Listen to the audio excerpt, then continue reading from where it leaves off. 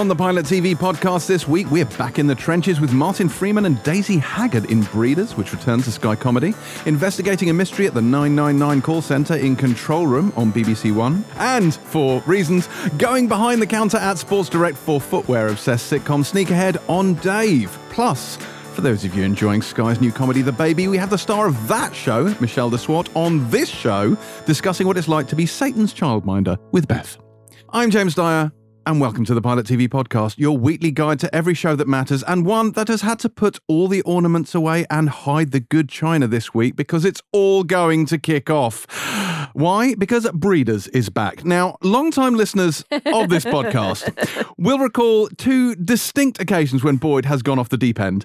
One was during a very spirited discussion about the Bells episode in the final season of Game of Thrones. The other was when we reviewed season 1, a little show called Breeders, which I did not enjoy, and my lack of enjoyment caused Boyd to go, I think, what can only be described as berserk. So, as we return to Breeders, this way at all. As we return to the show for its third season, the most pressing question really is, will Beelzeboyd return? You know, and I, for one, am excited to find out. The other thing about Breeders, which you aren't mentioning, is that Terry White, formerly of this parish, didn't like it much either to start with, and then did a complete reverse 180. She did reverse ferret. Ferret on it, and now absolutely loves it because she is an intelligent woman of taste. Yeah, I can't help remembering, Boyd, that when she didn't like it, you did not yell at her. I was jointly and go berserk at her. I don't even remember going that berserk, but if you say so. But clearly, it's had scarred you for life. We got people writing in. We got people saying, "Is Boyd okay?" Like, he went properly mad. Like, I was like, yeah, this was traumatic. I mean, only because whatever absolute nonsense you were spouting about. Anyway, so we'll see. We'll see how this episode pans out. And here to witness the spectacle, of course, along with Hellraiser Hilton, is the innocent bystander, Beth Webb. Hellraiser Hilton. Absolutely brilliant. Absolutely brilliant. Yeah. Hello. Yeah, it's all kicking off. It's all trouble on the terraces in here. I thought we were referring to the fact that when we were talking about it's all kicking off, I was thinking, that's a topical reference to the fact that we're recording this on the very day the history is being made. Yeah. The government has fallen. The government's fallen, Prime Minister's resigned, but no, you're talking about an obscure Breeders review 3 years ago. Never knowingly not self-obsessed. Yeah. Now, look. I mean, to be fair, like, we're getting on to now what we've been watching, and I think the answer to this for all of us is just the news. The news. Because last night I was out at an event. I was at a ball in a very posh tennis club in Putney. And I should point out that I went to this ball, and then, first of all, it was hard to find. And second of all, when I left, I didn't know how to get out of the tennis club, and I got extremely lost. So I wandered around for half an hour trying to escape the tennis club, and then another half an hour trying to escape fucking Putney. So there was a whole thing that the district line is not to be trifled with. Like, that thing is feral. So anyway, but I'm getting so many questions. I'm getting distracted. But what my point is, during all of this, what kept me sane was following the current events on Twitter. So yes, ridiculous. Let it be known, I've known James come back from several big, starry, glitzy, dazzling events in my short time at Empire. Never have I heard him say anything positive about any of them. I mean, that's fair. What stars were there at this thing? Nothing. No one. There was no one famous there. It was a fancy ball. It was a ball I was invited to by friends of mine who work for one of the studios, and and I went to a ball. It was an effing ball. Yeah, it was a ball. Ball. Jesus Christ. Yeah, it was a ball. You'd have been proud of me, Boyd. I wore jeans and trainers. Oh, I'm proud. You really did. I saw him leave. I really did. Didn't change. Was there a dress code where you were supposed to wear? The dress code was ambiguous. It was just cocktail. Cocktail. So I wore a shirt, jeans and trainers. That's fine. It's more smart cash, isn't it? Really? Yeah. See, I wore my Allbirds Tree Runners. I'm not pimping out Allbirds, but I'm just saying, I wonder what a certain character from a certain show, like we're going to review later on, would have made of those. I'll tell you. I can tell you. We'll find out. But so all the way back, I was on Twitter, just like, this person's resigned, this person's resigned, this person's been fired. Like, it was absolutely compelling, wasn't it? Oh yeah, it was pretty fucking great. I mean, it couldn't have been scripted better because you're watching the whole thing crumbling, the whole edifice crumbling, step by step. And, they had tickers on the thing. It was to everyone, all the people resigning, when, 35, 40, a ticker, counting numbers. Yeah. And And you had him clinging on like the absolute maniac he is, losing all dignity and anything that he ever had. I mean, not that he ever had much, but in the first place, for some people he did. And it was an absolute, I was glued to BBC News. I even flicked over to those other channels, like UK, whatever it's called, GB News. Oh, the one that you regularly appear on, that one. The one I'm asked to go on. Boyd, GB News pundit Hilton. The one I refuse to go on because I have some kind of principles.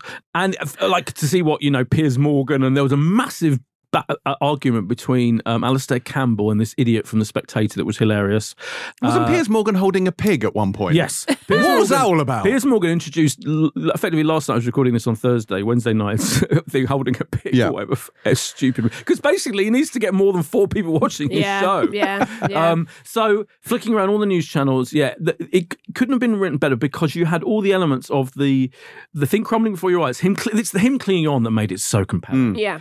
The madness. Compelling is the word. The madness. Refusal to concede that the end was there. Of King Boris, basically. But I love the fact that Clownfall was trending. It was just the whole thing was just it was internet gold. It was memes. It was gags. It was like now he's a Remainer. Like there was just so much fun stuff to be had. And I will say we're a broad church. This podcast. We welcome listeners from all aspects of the political spectrum. But I think we can all left, right, centre, we can all unite in the fact that he is a clown. And I think we can all accept that. Yeah. I think that's an objective truth. Yeah. I would just say a couple of things about the coverage there, which bees in my bonnet. I've got a couple of bees in my bonnet. This is about general news coverage, by the way, which was absolutely crystallised in the way that they covered this whole thing. You do not need to send the news anchor, Hugh Edwards, basically, to fucking outside 10 Downing Street. He does not need to be standing there. And for 95% of the TV time, on-air time that he spends standing there, he doesn't need to be there. And the political journalists can be there. He can cut to them and go, they need to be hanging out because they're watching people going in and out and all of that. But he is the anchor. He does not. And it's the same with sending them to wherever they go. They don't need to send them to war zones. They're just news anchors. They're not, they're reading out a script. Yeah. It's the correspondents that need to be in place. So that annoys me for a Clearly, start. they don't believe in working from home. Exactly. And all the other thing about what makes it particularly pointless when it's in Westminster is because there's all these people demonstrating. There's people literally like spending their entire life shouting at politicians. And they're always there in the background shouting while poor Hugh Edwards is trying to maintain some level of dignity. Yeah, that's crazy. It's ridiculous. And the one that even annoys me even more is the Vox Pops. I hate Vox Pops. They are my God. fucking pointless. As someone who used to have to do them for a local paper, I have to say that kill them with fire. But you don't get any useful information from that. No. But particularly TV news ones, because they have to be seen to be unbiased. So TV Vox Pops always cover all the different viewpoints you could possibly have. They never go... Basically, every single person we interviewed said Boris Johnson was a twat. They're never going to say that, even though obviously that's the case. Yeah, so they find one or two eccentric people in wherever, and they go, "Oh, actually, I rather like Boris. I'm annoyed." It's like, what have you proven with this bullshit 10-minute segment on the news that is literally wasting all our time? Yeah. Well, funnily enough, instead of reviewing this week's shows, Boyd, I went out onto Camden High Street and I spoke to a number of people hanging around outside Nando's and asked them what they thought of Sneakerhead. You might as well. Yeah. Yes. Yeah. I mean, they're probably, in the case of Sneakerhead, they probably know more about than you. Almost certainly true. Almost certainly. Yes, indeed. Okay, yeah. So we spent a lot of time watching news. That was quite entertaining. Yeah. The government fell. It's all been a bit. I mean, we've been living in an Armando Iannucci comedy for several years now. I was imagining it playing out like an episode of Succession, like like whipping cameras and then zooming in on someone's face all of a sudden, and everyone's stressed out and checking the temperature and checking their phones. I was like, this is want the his dialogue when in those meetings where they're all telling him, trying to tell Boris to fucking just go. Yeah. You want the Armando Iannucci to script those scenes. 100%. What happened to Operation Save Big Dog, eh? Right, yeah, exactly. Well, other than the Clownfall incident, have we been watching anything else? Has there been anything else to watch? Well, I couldn't join you for your Stranger Things. No, you couldn't. Chat. Oh, yeah. No, but we passed on your one-sentence summary from the WhatsApp. I thought it was formulaic, Beth Webb. It was, though, wasn't it? And that's what I have to say about that. That's it. You haven't changed your view. No. We were spectacularly wrong, weren't we? We got every we did get it wrong. prediction like really wrong, but in quite a disappointing way. Just kill some people, guys. That's what Millie Bobby Brown said, wasn't it? Her whole thing was like, they're not killing anyone. We need to kill some cast. Yeah. Eddie Munson was just disappointing. I would have liked to have seen him. He did shred, as the kids say. Didn't he just? For Chrissy. Yeah, that was a lovely. You didn't like the heavy metal guitar? I did like it. Oh, yeah. I really liked it. But that's how I play. That was unformulaic, I would say. You were shredding the Last of Us theme song. That's right. I'd be up there playing the Last of Us on my little acoustic guitar. Yeah, that's exactly what would happen.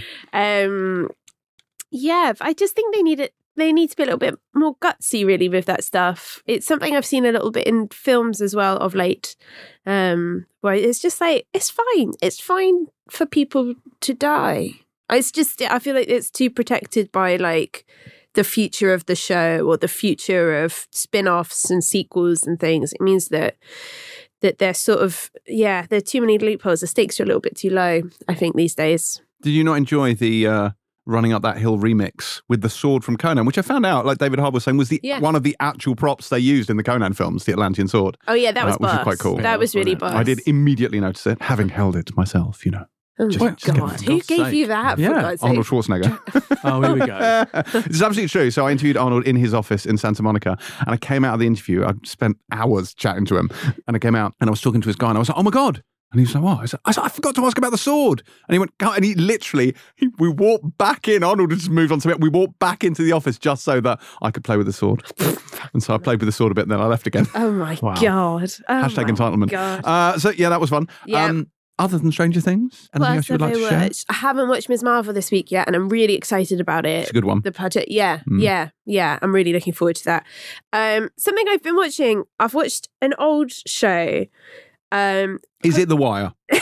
No, but I have watched some more of We Own the City. Okay, good. So I have watched some of that, and I'm riveted. I am riveted. Depressing as hell, though, isn't it? / fucking horrified. Absolutely horrified by what I'm watching. Not surprised, but horrified nonetheless. But it is absolutely brilliant. Obviously, as a palate cleanser for The Wire. No, I backtracked this week and watched a show I used to really enjoy. It's all on Prime at the moment. You'd hate it. I'm putting to James. Terminal List. You're the only person in the universe who's watched all of that. Oh, we're going to get onto that in a minute. Oh, okay. Here we go. Yeah. But yeah, I am really fascinated by a comedian called Nathan Fielder, who has got a show coming out very shortly in the US, a new show called The Researcher, I think it's called, which looks really interesting and funny. And he's got a show called Nathan For You. Have you heard of this, boy? Of course, yeah. Yeah. Oh, yeah. So it's all on Prime. I would say watch it with company if you can, because it's just a really fun thing to watch communally. And Nathan Fielder pretends to be a business consultant with a business degree from one of the top universities in Canada. And for each episode, he goes out to a different struggling business and comes up with a business strategy to try and improve the business. And it's this incredible combination of very thoroughly researched business law, an outrageous, absurd comedy that's rooted in reality. There's nothing else like it that I've ever seen. And I went back and watched a few episodes, including probably his most famous episode, the Dumb Starbucks episode, where there's a failing coffee outlet. The first episode came out in 2013. They went 2013 to 2017. And So Starbucks was kind of on the rise, and this coffee barista was sort of struggling. And Nathan finds this loophole in parody law, which means that they can call this guy's coffee shop Dumb Starbucks. It can have all the same branding. The people behind the counter can wear the same aprons, but it has to be called, they have to establish themselves as parody artists. So they go and do, this is the extent of how far they go for the joke. Only this guy thinks it's real. So they go and register as performing artists. They do parody shows as part of like on these like local scenes. So they become known as parody artists. And then they change, but there's some complications, but basically open up Dumb Starbucks, and it becomes a phenomenon. It's crazy, and they get away with it. Like Starbucks, who are notorious for suing kind of namesakes or people who try and kind of copy their branding and stuff, couldn't do anything because of parody law. So he actually got away with it in this episode, and it's crazy. But it's so funny and like raucous and stupid, but like also so clever how he manages to get away with all the stuff. It's really weird. Like, there's nothing like it. So watched a few episodes of that this week and looking forward to his next show, but I don't know when we're going to get it. No, I think it's arriving in America. It starts in America now this week. I think. Yeah. There's a big. He is very good. He's very funny. He's fascinating. He's absolutely fascinating. But yes, that's what I've watched this week. I also wanted to ask you if we're getting The Bear anytime soon. That looks right up my alley. Yeah, I haven't seen any announcement. No, I've heard a bear all covered in hair. No. It looks like it's kind of Safdie Brothers-esque. Kitchen drama set in Chicago. Looks brilliant. Don't know if we're going to get it. It's on FX in America, so it's one of those ones that they're still, because FX shows are still arriving on BBC Two, as I'm going to mention one later, in fact. Okay. We're waiting for so many shows. We're waiting for Our Flag Means Death. We're waiting for From. We're waiting for so many of them. What's From? It's a science fiction show, which my close personal friend Titus Welliver recommended. Oh, we're all waiting for that, are we? We're all waiting for that. All waiting for From. One person's waiting for it. It's interesting. Yeah, no, John Bernthal guest stars in Bear. Do you know what I mean? It's getting all this hype. There's big profiles going out on GQ. It's annoying. Yeah, it's the new Hacks. Yeah. Let's start this petition now to get Bear, because FX goes on Disney as well, doesn't it? It does, yeah. But it's so complicated because it's really some shows still are arriving, premiering on BBC Two, even though they go on. I think Disney's probably got all the back. Aren't they up for acquisition sort of thing if they don't want to? Because it's the same thing with the HBO Max stuff. It's the HBO Max stuff. I think Sky get first refusal on HBO Max, but it can just go out to anyone. Yes. I wanted to mention one thing about Stranger Things, actually, which is that, because I did predict that Charlie Heaton's character would die, which I was completely wrong about. But the reason why I predicted that, because I felt he'd been underused throughout the whole series, but he does come into his own. Yeah. And the scene where he tries to respond to his brother and tries to encourage was a lovely scene. One of the best scenes. We're playing very fast and loose with the no spoilers rule this week, aren't we? Oh, sorry. Yeah, spoiler alert. It's like a whole thing. But if you're a Stranger Things fan and you haven't watched them by now, I feel you're right. Like a couple of weeks have passed. I know what you mean. I feel a bit uncomfortable. Last week I put it all at the very end of the podcast so that people didn't. But I don't know. We'll see. Maybe I'll just put an alert beat me. Yeah. See, I can no longer do the timestamps in the description thing because I don't know when it's going to pull in. Yes, because I'm too lazy, but I can't be asked. That's why I can no longer do it because it's too much energy. No, because when we get ads at the beginning, it throws it all out. So, and I don't know whether there'll be an ad or whether there won't, because I don't have any control over the ads. Okay. So actually, I can't do timestamps. Okay. So I will. I don't think that. I hope keep it. I don't think. Okay. Well, I'll just say, look, we have dropped some Stranger Things spoilers. If you have any issues with that, if you're upset, then please address all complaints to @Boyd_Hilton on Twitter, and Boyd will deal with them. Oh, believe me, they will. Don't you worry about that. But that wasn't. And it's not a big spoiler. It's an observation of a key scene. Anyway, so I'm refusing to accept it's a spoiler. His DMs are open. I am going to talk about again until you strap yourself down and watch it, For All Mankind. So For All Mankind, we're now on episode. We're halfway through this series. Yeah. And the whole storyline, which is basically the fight to get to Mars, the battle. Get your ass to Mars. I've broken Boyd. Are you going to do the whole thing as a Schwarzenegger? Yes, I am. Okay. Yeah, do it now. Come on, tell me. A series of anecdotes and impressions of Arnold Schwarzenegger. Fine.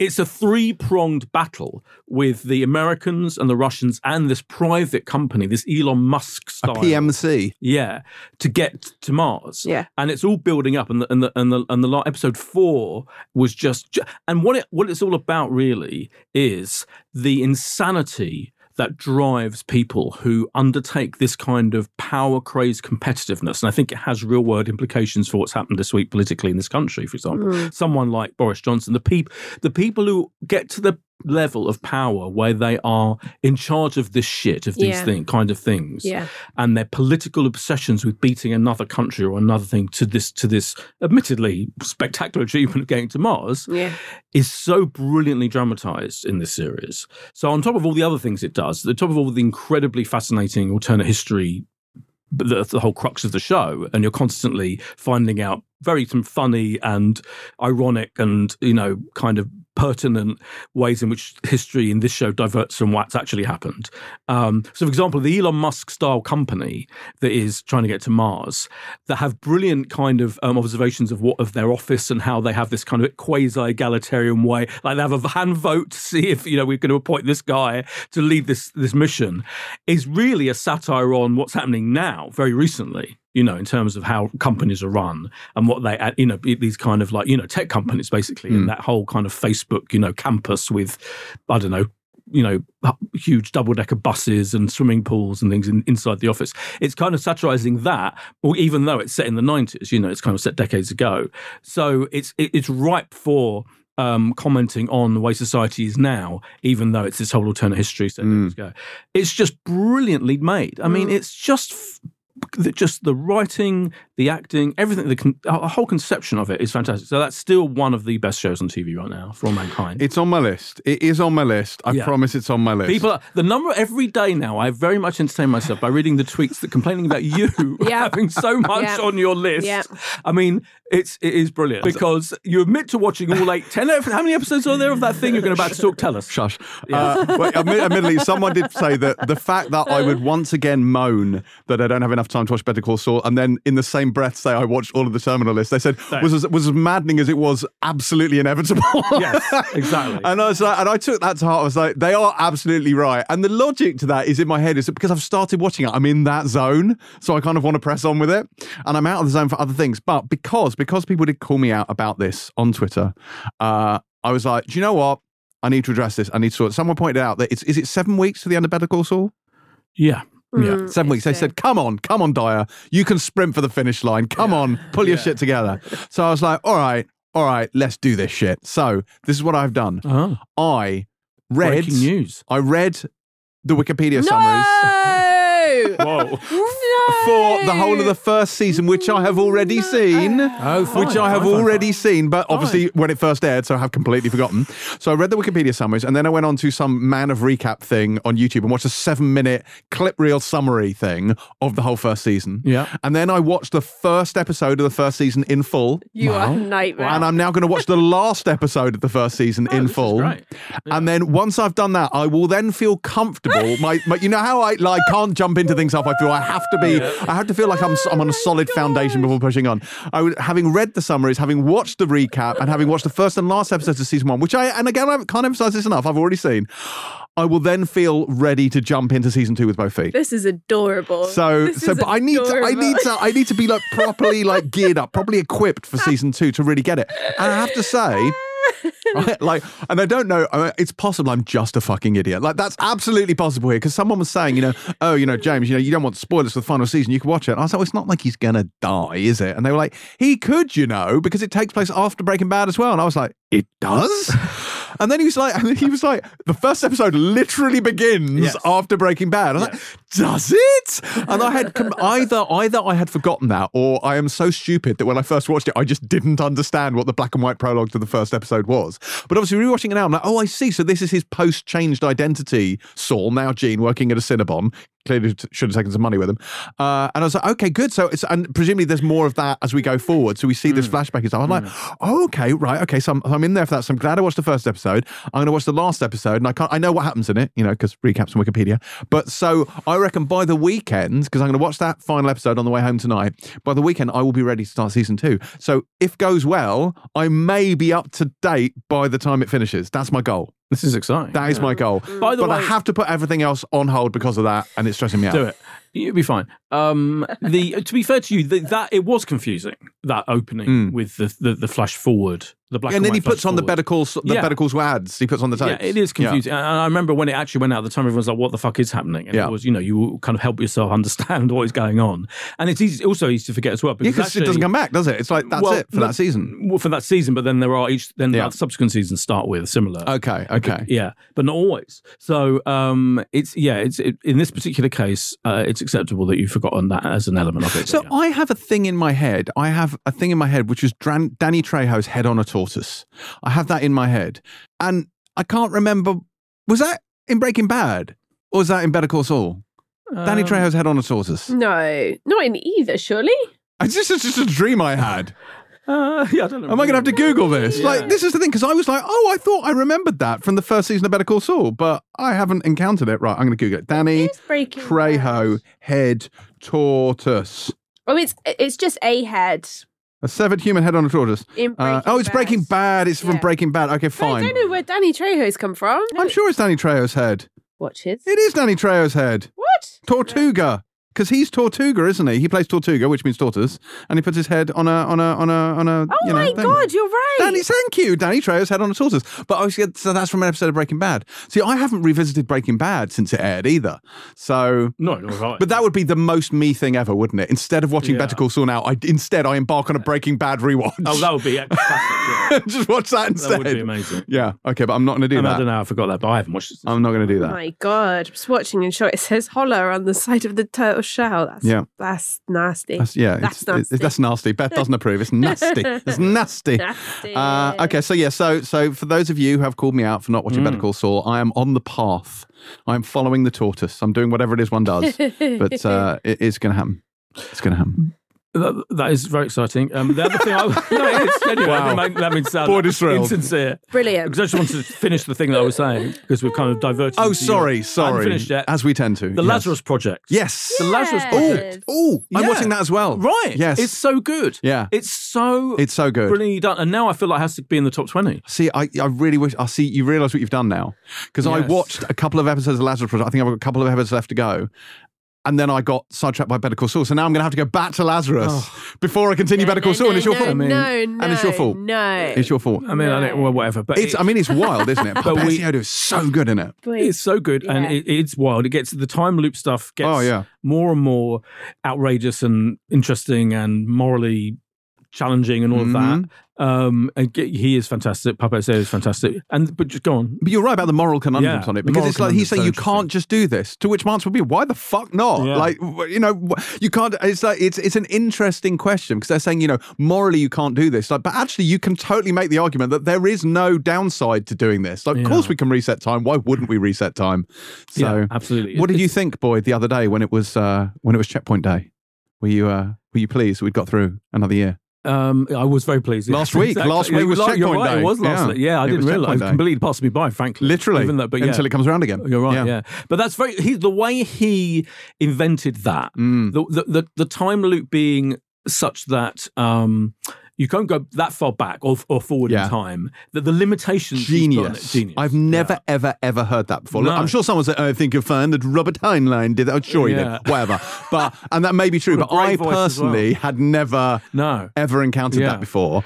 And I was like, it's just, as you say, it's a brilliant way of constraining the capabilities of it, but also introducing that horrific wrinkle that what if you remembered it, and what if something happened, and like the whole child thing. Because I remember that. You remember in About Time, the Richard Curtis thing, where they go back and the daughter is a son, or whatever, and he was saying, "Oh no, once you have a child, you can't do it anymore. You can no longer go back." But they never resolved the fact that they did go back and the child did change, and then everything seems to be fine again. I'm like, I don't know quite what happened there. Yeah, but so that's where I first encountered that particular idea. So it's fantastic, and we should say, I think the whole top 20 has to be kind of almost what's the word I'm looking for?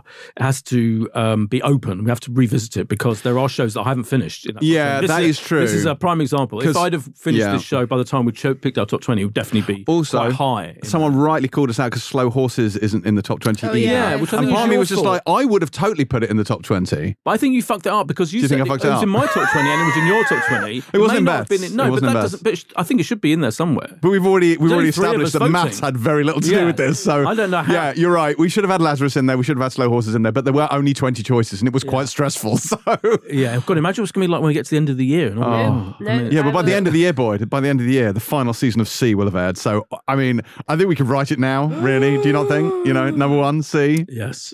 Triumphant final season. No, I'm not even looking at you. No. Okay, that's all good. Right, let's move on to this week's listener question. And this week's listener question, and we have one this week because it's been a while, but this week's listener question comes from Oliver Williams. And Oliver says, massive fan of the show. Thank you, Oliver. After the shock of Herogasm, brackets the boys, thank you for that context, and the claim that it was the most shocking thing on TV, which is hard to argue with, what shocking moment in TV history do you think could compete? Brackets, you don't have to add this, but mine will be season 4 of Dexter, Rita's death. Spoiler.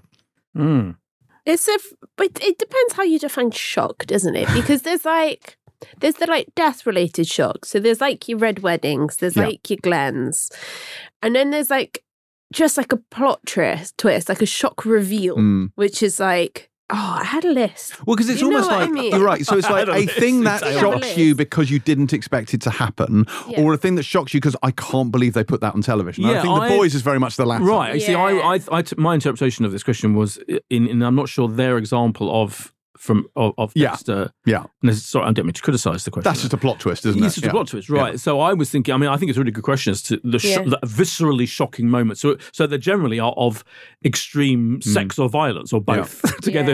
Often in the case of The Boys, both together. I want to put one out there to start off with. Lisa Faulkner, Spooks, episode 2. Yes. Because didn't they have, that was record numbers of complaints to the BBC after that. Yeah. So Lisa Faulkner, it's to do with white supremacists, and her arm is shoved in a deep fat fryer, and it's horrifying. But while you are reeling from this horrific act, they grab her head and stuff her face in the deep fat fryer and then shoot her in the head. And bear in mind that at that point you thought she was the main character, or at least one of the main characters, along with Matthew Macfadyen, and you just didn't know what to do with yourself. You just don't go, what did I just see? Yeah. What just happened? And I was so viscerally horrified by the horrendous nature of the violence and what they'd done. So it was both of these things. It was shocking in terms of what they did and shocking for the plot twist. But I mean, that's pretty near the top for me. I remember my mum telling me when that happened, because I was too young to watch it myself. Yeah. So mum kindly just told me what happened in it. And it's worse. I'm sure it was horrible to actually watch firsthand. In your mind, it's always going to be at least 10 times worse than what you actually saw on screen. So I, as a child, had to sort of I have notes for your mum. I'm not sure this is an appropriate thing to discuss with your young daughter. But yeah, what else is like a shocking Well, moment? similarly to that, less disgustingly, but the moment in Line of Duty, there's so many moments of that. Ooh, the window. But the window, Jessica Raine being thrown out the window, because she again was like, you expected to believe she's the new main character in the show, and she gets hurled out the window, by the end of that episode. So that was pretty incredible. I have questions about casement windows and hospital rooms, but that's a whole different conversation. Well, completely. You're absolutely right, yeah. Danny Mays' character, Danny Waldron, his death. After, he's supposed to be, you think he's the main protagonist. Yeah, that's right. Series. That's a shocker. Fantastic shocker. I think, again, I go back to the fact that these moments are probably something to do with sex or violence. Yeah. So I've got things like The White Lotus.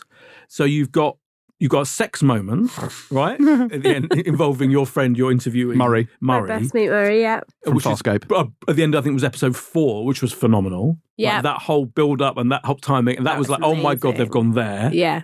And then the shit moment. Yeah. It was just extraordinary, which I guess isn't sex or violence, actually. There you go. That's an example. But that was oh my God, they're actually showing this thing happening. Yeah. Absolutely extraordinary. You then go back to the first time that sex act was shown, Queer as Folk, and how, I sat there in a cinema in London in 1999 for the Queer as Folk press launch with hundreds of journalists, and you're watching that sex act playing out on a huge screen. Wow. And you've got these people from the Daily Mail, in the Sun going, what the fuck is happening? Fanning themselves with magazines. As a teenager, exactly, is enjoying this sex act with the older man. Extraordinary moment. Yeah. So I remember that so clearly. And the shock waves that it sent round Her Majesty's press was fantastic. I'd say Euphoria. Yes. And then the law you could use Euphoria, but the season 2 opening episode, do you remember? Whereby it was suddenly this helter-skelter Tarantino-esque bloodbath. But in the middle of it, do you remember when there was like the grandmother of Pesco, Agnes Cloud's character? Do you remember? It was like her origin story, and it involved her marching into a strip club, interrupting a man mid-blowjob, shooting him in the leg, and you see the blood spraying onto his erect penis. I mean, just think like... I'll be honest, that's not a sentence I expected to hear today. Well, exactly. That's shocking. It's shocking just to say it. But it was an unbelievably, just a stunning moment. And you keep thinking, 5 years ago, imagine saying something, this is going to be on TV. Yeah. This isn't a fucking X-rated film. Yeah. X-rated, sound like my mum. But it's stuff that you can get away with stuff on TV now, and that go back to The Boys, the whole inspiration for this, that you probably can't even get away with in the cinema. It's somehow easier for HBO and all of it. It's part of the whole, race of peak TV or whatever you call it, that everyone's trying to outdo each other with more and more shocking stuff. What are the censorship regulations when it comes to streaming services? There are none. Well, this is what I was going to say, because it's not like there's not like a broadcasting standards thing, is it? Aren't they exempt from? Yeah, and they don't have to go through the BBFC. No, so they can kind of do whatever the fuck they want. Yeah. Exactly, they can. Yeah, and they do. And they do. Hence the boys. Hence the boys. Yes. This whole question. I was going to say one thing about the boys. I'm going to try not to witter on about this for an hour. But for me, the more shocking moment than the Herogasm thing, is that what it was called? Yeah. Was the scene where the guy shrinks to termite the penis size. one, yeah. The first one I is agree. much more shocking. Yeah, I agree. Because like Herogasm, it's just like like a river of cum. Like that's Please, this all needs to stop. This all needs to stop. I feel ill. But in terms of like, that's the most grafic thing there. Like, there's not. And the prehensile dick, like that's the other thing. That was like funny. Do you know what I mean? It's so much worse in my mind than I'm sure it is on the screen. Is this going up there with the Lisa Faulkner sequence that your mum told you about? Yeah, and you're just basically. I thought that whole I thought the whole Herogasm episode and the whole orgy thing going on wasn't nearly as shocking, none of it, as this guy being shrunk down to the size of a termite and going up a man's penis. Yeah, not because you think he's going to go up his bum. That's what you do. Happen. Because you think he's going full Ant-Man and Thanos. Yeah, but he's not. Oh no, that's far too easy. We're going to send him up his fucking penis. Yeah, and it's just that you had that shot of him climbing into the end of the guy's penis. You're like, I have never seen a penis this large on screen. They built a giant penis. Of course they did, yeah. So that's much worse than Herogasm. In every way, that, But then it gets so much worse as well. It's like, okay, how far are we going to push this? So he shrinks, he goes up the ballad. He's in the ballad. He's walking around inside the ballad. The guy's enjoying himself visibly. He sneezes. The man explodes. Exactly. It's just like, you can't catch your breath between all this happening. It's and crazy. I think when I mentioned it a few times at the launch, when the guy in charge of it, the showrunner, Eric Kripke, said, I've come up with the most shocking scene in the history of television. He said it there and then. That's what he was talking about. He wasn't talking about fucking Herogasm. No, that's true. He was talking about that. And he's right. It is definitely at least it's up there. If not I've got a couple more. I haven't finished yet. You think I would have done. Where in Sherlock, in Sherlock, not only do you have the Sherlock Holmes going off the edge of St. Bart's Hospital. Yeah, that was shocking. Yeah. Which was shocking. But even more shocking was Moriarty killing himself. Because remember, they'd only just fairly recently introduced Andrew Scott as Moriarty in the series, and he had an immediate dazzling effect. That performance is one of the all-time great debut of a character. Did you miss me? I did miss, and all of that stuff's going to happen. And so, but then a few episodes later, kill himself. And there's no way out of that. They managed to bring him back in roundabout, circuitous ways, which was very clever, and I loved all that. But he didn't fake it. I didn't believe he was dead for 1 second. No. Well, I was wrong. I think. Yeah, I was like, I don't think they can extricate themselves from this because he's shot himself in the head, basically. So that was just an absolute shock. I remember watching it live at the time, whatever the screening, wherever, and it was that was a proper and bold, brave to kill off your most thrilling character that you've established in this show. Yeah. That was amazing. I think it's interesting going back, and I've been looking through like a few examples in the past, but before social media really contributed to a viewer's experience of watching a show, those shocks hit so much harder, didn't they? There wasn't the speculation. There wasn't people feeding into theories and things on Reddit and Twitter and whatever. It was just you sat down on your Sunday evening or your Saturday evening and you watched that TV show all together and you witnessed that happening coming from app. Even if you had a hunch, there was no one to go and like universally share that with, was there? True, actually, you just come and sat down with your family and you watched Sherlock on it. Was it Saturday night? Whenever it was on? No, Sherlock was. That's good. You got me interested now. Was when they did air it. Yes. Let's dwell on this.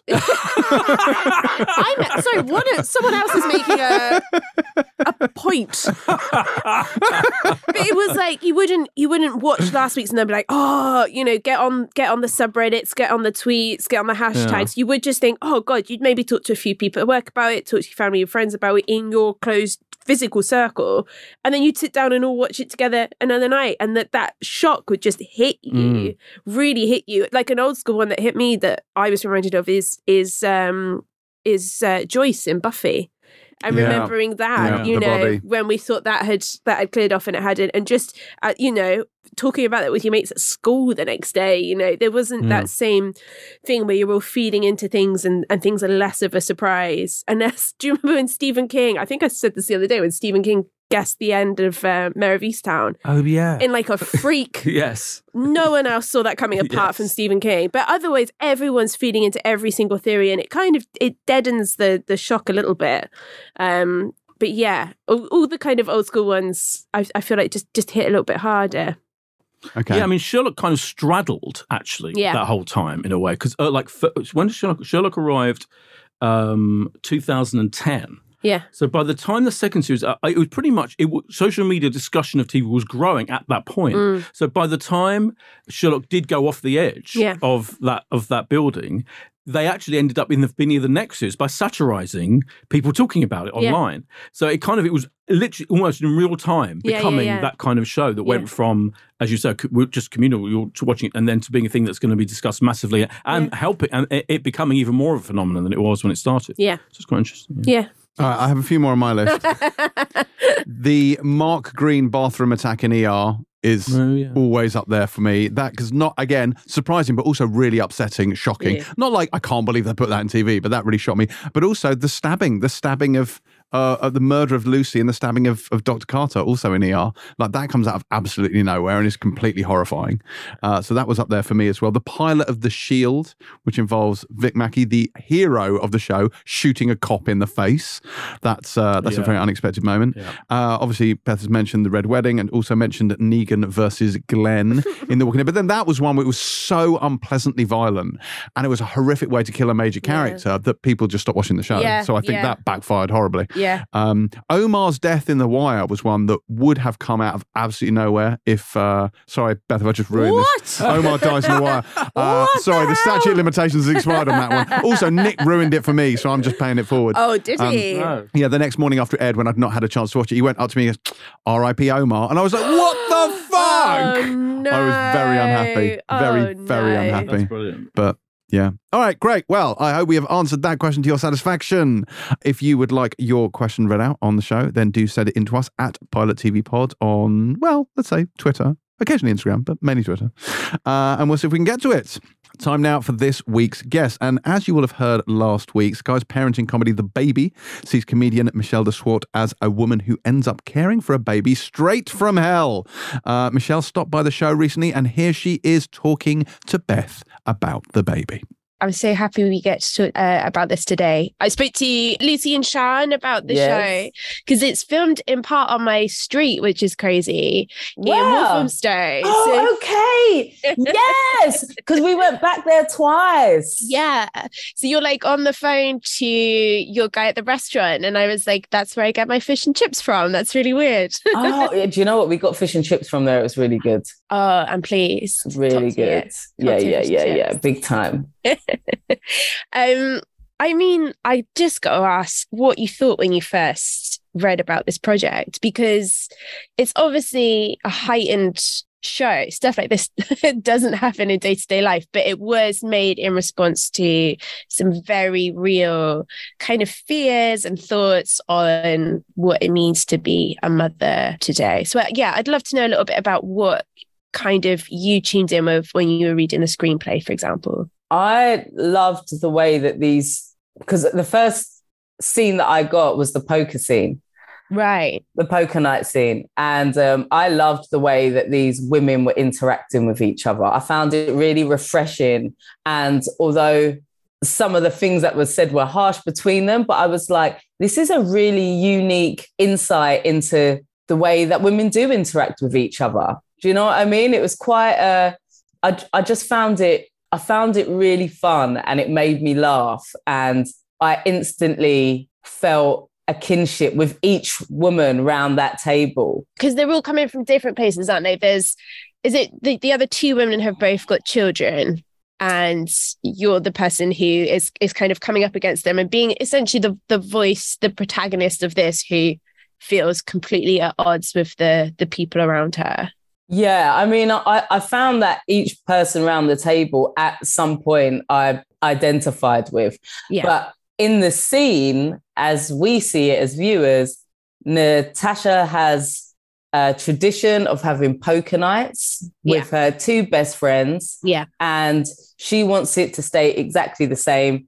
And it is changing because her two friends, their lives are changing. And Natasha's not as accommodating as maybe she could be because things change, right? Yeah, of course. And what was the key to cracking open Natasha? Because, like, as you say, it's a funny show as well, but there is also, like, she is essentially carrying a lot of other women's voices who feel like they associate with that position. So, what was your kind of in for this character and telling the story? I wanted to make sure that Natasha was still that she still had a vulnerability about her, right? Yeah. So that we watch her and we see that she can be a bit of a dick.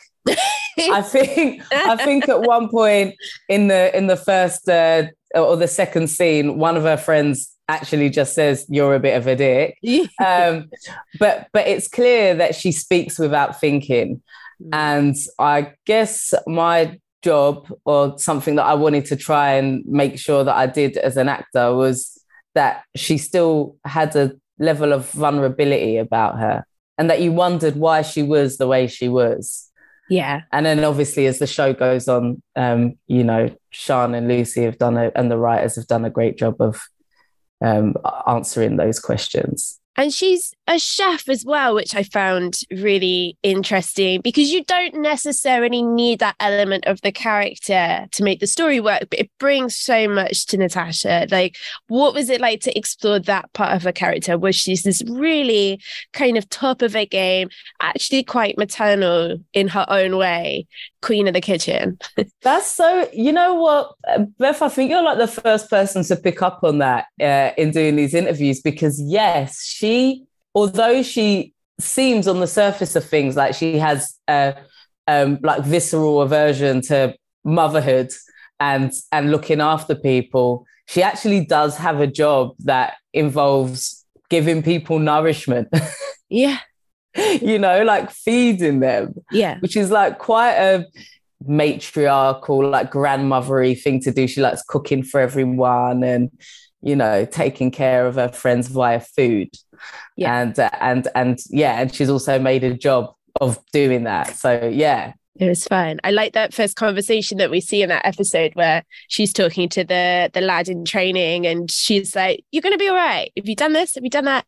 You're fine." I think that's just such a lovely element to the character. It is as well, because you see that she's caring without being sort of soft and fluffy. She's sort of like, "Come on, you'll be good. Yeah, you're good. Yeah." She's not like, she's not really, I guess she's got her own way, hasn't she? Of being nurturing. Yeah, it's lovely.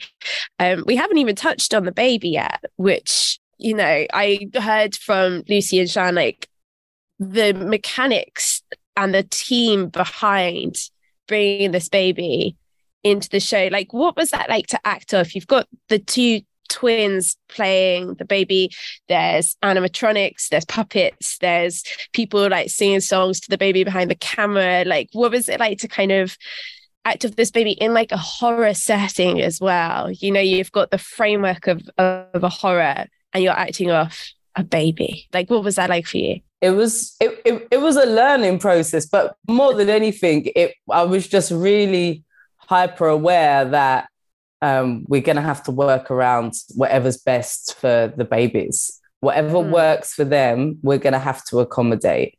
Yeah. And the sooner you realize that, the better, because you cannot push against a baby, you have to, and that's kind of what this show's about as well, like the more that you push against a baby's will, the more difficult it is for everybody. So it was also the same with filming. You just had to work around them. So you had to think about if they were hungry or tired, or if they've just woken up, they're going to be in a good mood, so this is probably a good time to do a more sort of taxing scene.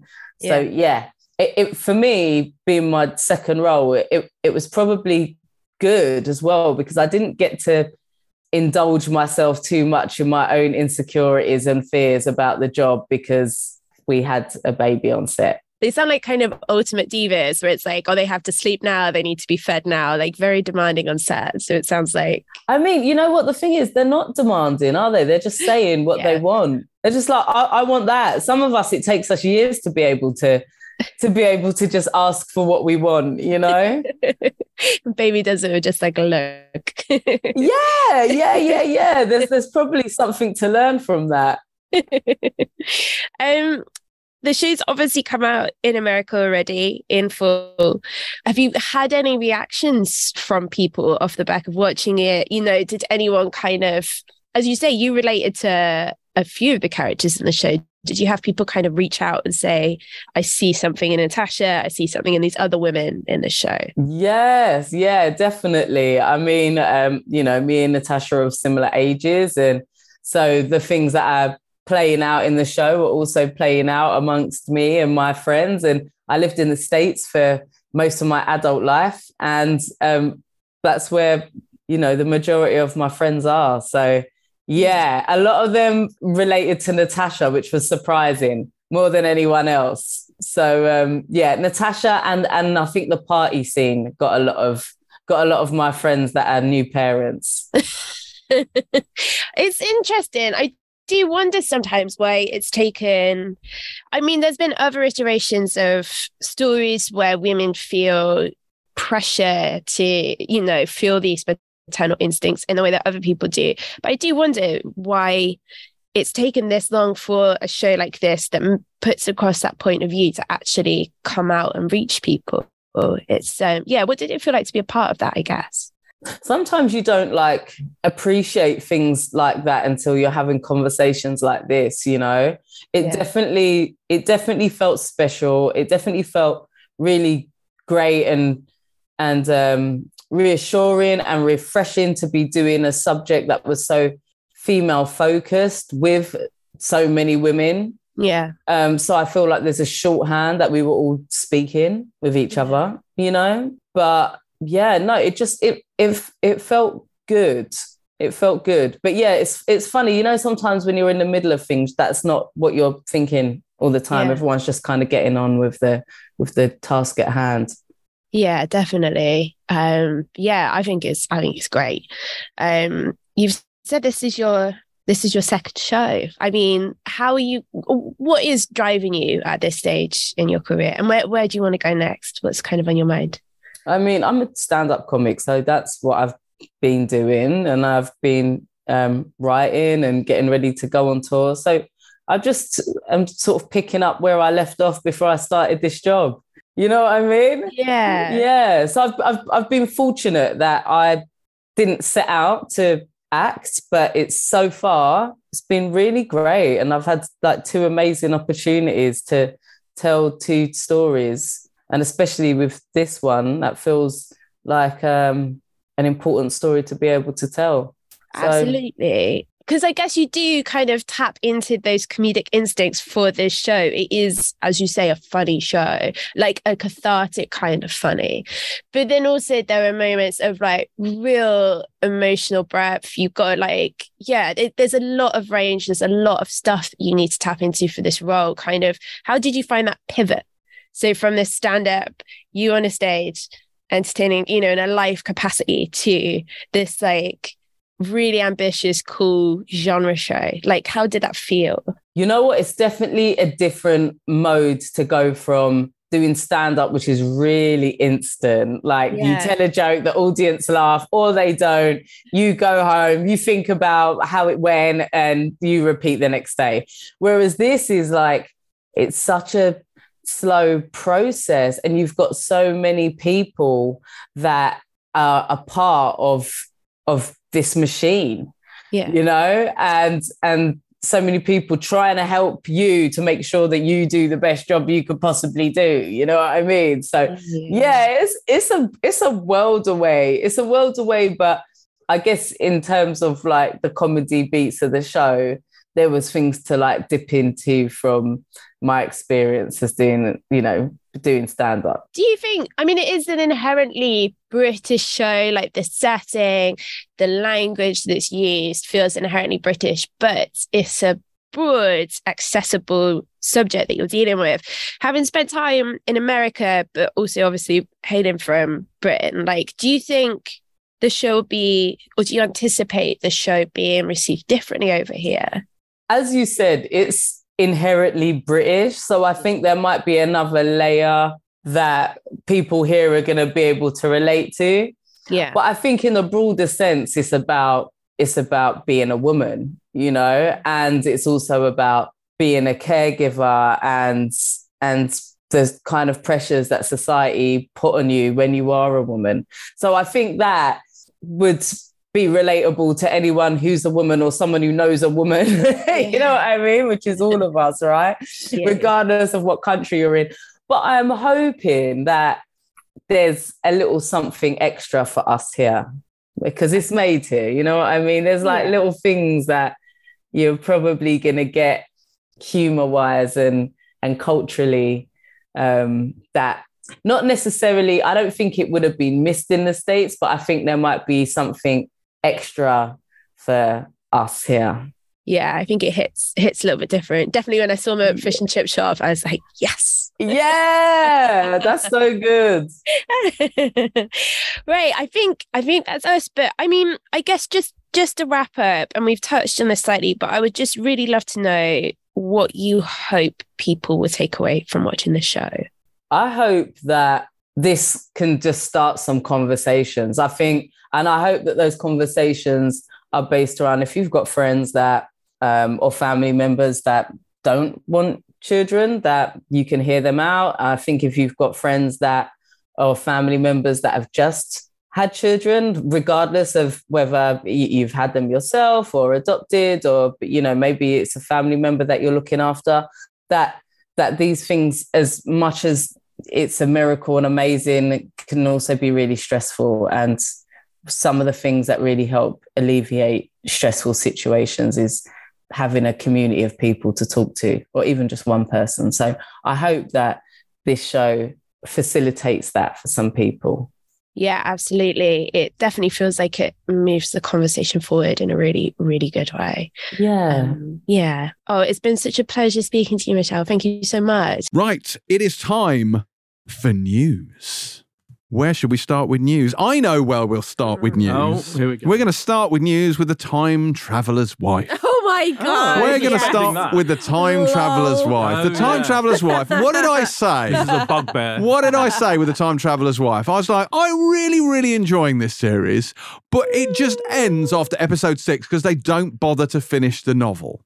And it's just like, which was unnecessary, because sticking a couple of extra episodes and just finish the novel, it's fine. There's a sequel. It's okay. But they didn't, and it's been cancelled, so we're never going to find out how it ends. And it's just like, come on, guys, for fuck's sake. Why don't we try and get Stephen Moffat on, and I'll just ask him? Yeah, that's it. Ask him. So why didn't you just finish the novel? Yeah. It's like, because it was a really fun show and I really liked it. And admittedly, a lot of people did not watch it because I said it doesn't have an ending. Oh, I'm not doing that. Saying you've destroyed the show? I destroyed the show, yeah. It's been cancelled. That's it. It's been cancelled because of me. HBO was like, James Dyer on that Pilot TV podcast told everyone that there's no proper ending. So we're just going to get no one's going to watch it. It's all circular, isn't it? Yeah. It's all circular. I am hoist by my own petard. Yeah, they were like, oh no, we've been hurt before. We're not going down this road, and didn't watch it, and now it's been cancelled. So, there we go. Yeah, more time to watch Better Call Saul.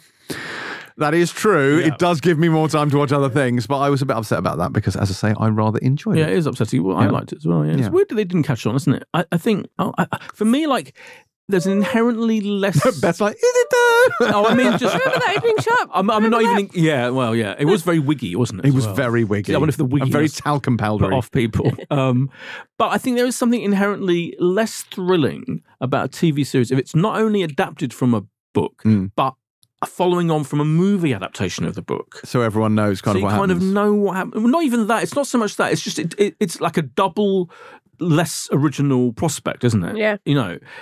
That's so. I remember when it was first announced, or I remember when Stephen Moffat said he was doing it. I was like, "Oh, that's a slightly odd thing for you to want to do." You know, I just felt, it was. I've always felt that way. David Fincher, like, I love one of my favorite directors in the world, but when he keeps doing serial killer stories, you know, he's done quite a few serial killer stories. He likes a serial killer, I fucking terrible name drop. I did interview him once on stage for an hour and a half, and he kind of answered it. He was like, yeah, I mean, for me, it's like, I know what I'm good at. I am fascinated by those stories. Yeah. People are fascinated with stories. Why not just keep doing them? Yeah. I was like, oh, fair enough. That's a nice answer. So, I mean, from Steven Moffat, I'm sure, he's interested in time travel quite a lot. Fair. And so, he really liked the book. And so he did it, and forget about the fact that the mediocre film. But in the end, I feel like it's no great surprise that not a lot of people watched it, because it doesn't feel like an exciting prospect. Well, I was excited. Yeah. The most exciting thing about it ended up being Steven Moffat's scripts, in a way. Yeah. But really where we should have started with news, surely, is the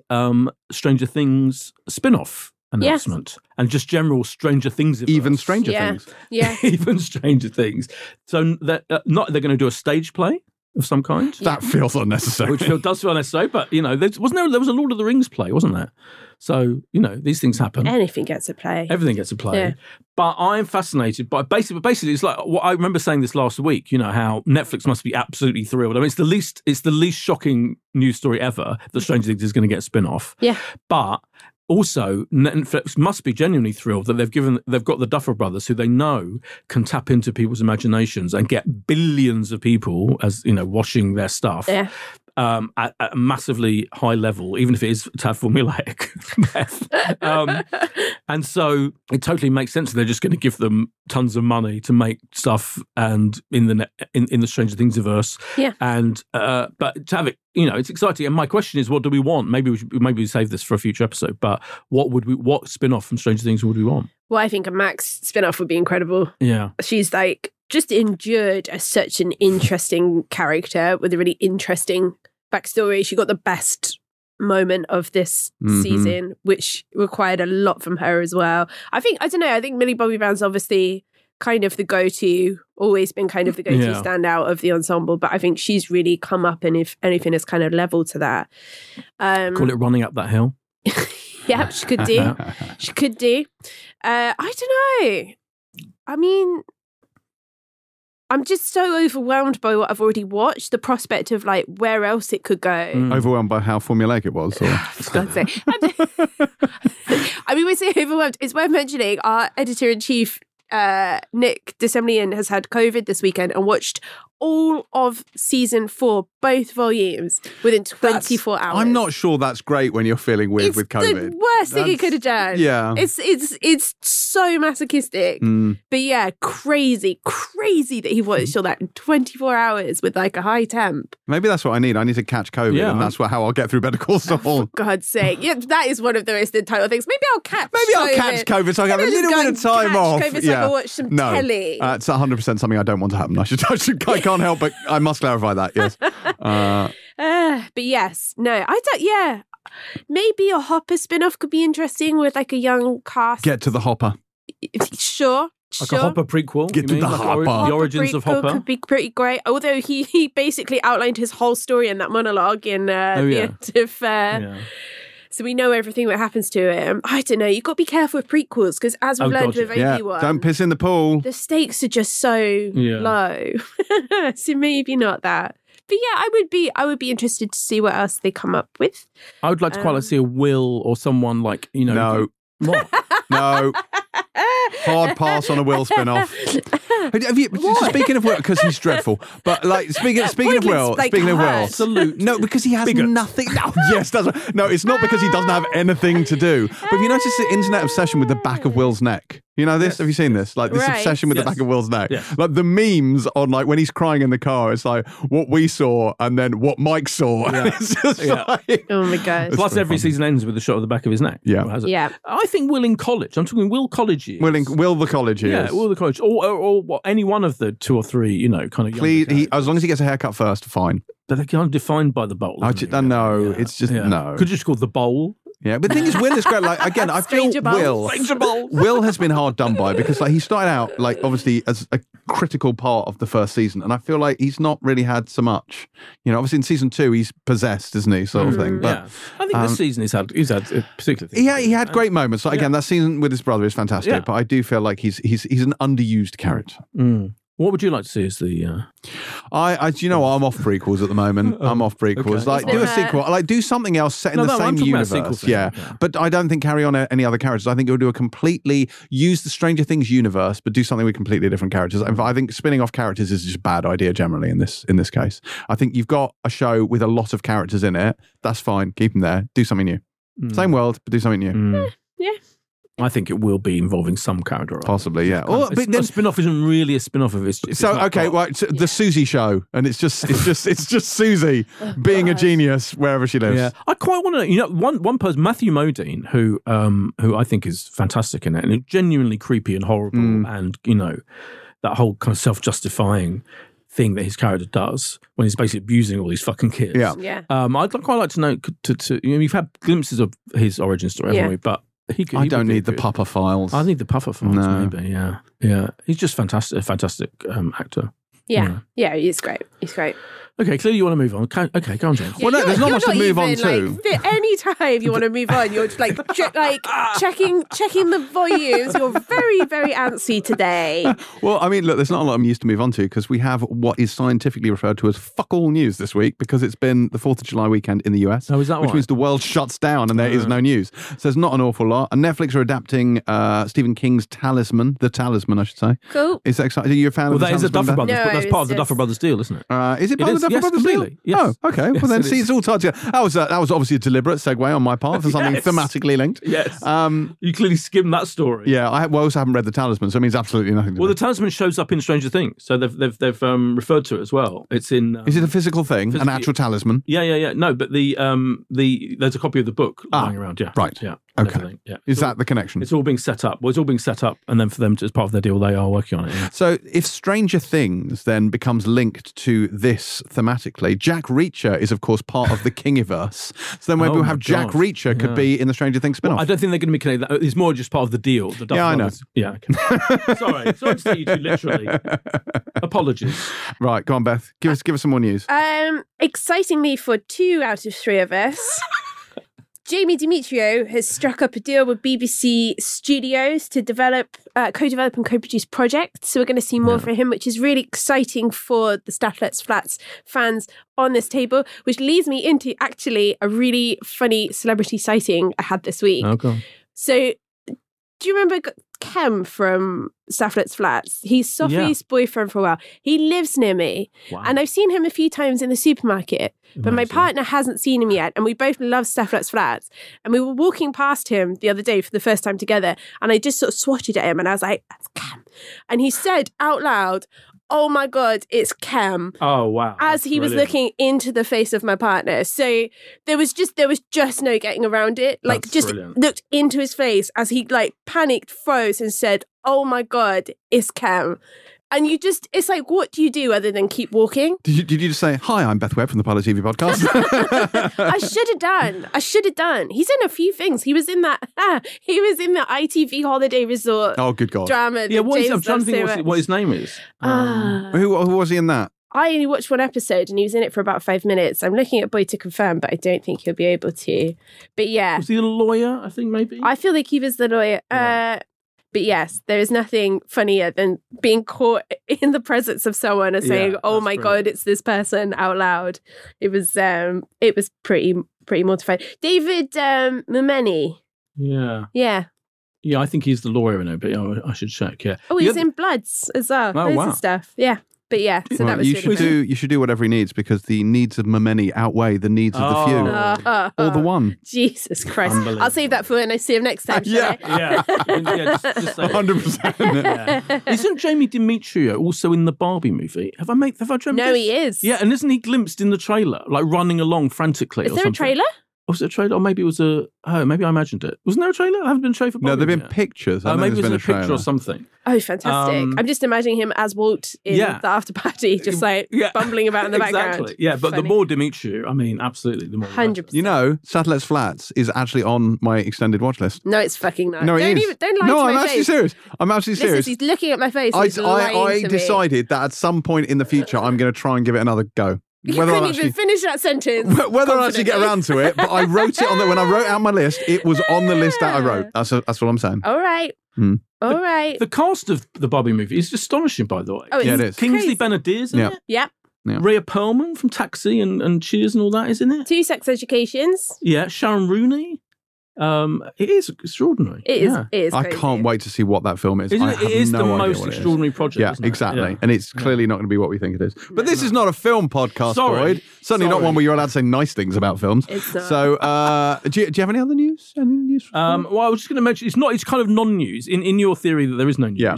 But on the day of the Boris Johnson situation, we should reflect on the fact that, of course, the Ken Branagh as Boris Johnson TV series. Yeah.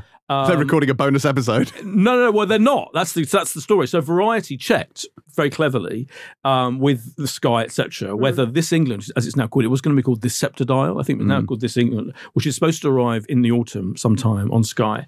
Whether they felt they should go back and redo any of it because, Boris Johnson's now gone. But they're not going to, because basically the whole focus of it is on the first wave of COVID. Yeah. Leading up to when he got hospitalised and all that. So they're not remaking any of it or redoing any of it is the story. It's like a non. It's They're saving it for season 2. They're saving it for season 2. It is a handy reminder that this show is arriving, and I cannot fucking wait to see Ken Branagh as him. Yeah. And the whole prospect of that show is fascinating. Michael Winterbottom directing it, so I cannot wait to see it. Yeah. Oh, Kelsey Grammer has teased a Frasier reboot. Yeah. There's a screenplay or script. Yeah, I think it's fully happening. Yeah, I think it's been greenlit and everything for Paramount Plus. Really? Yeah. So I think he was saying how it might not. He implied that it might not involve his brother. Niles. God, I've got Niles' name again. Part of my dementia, my ongoing dementia issues.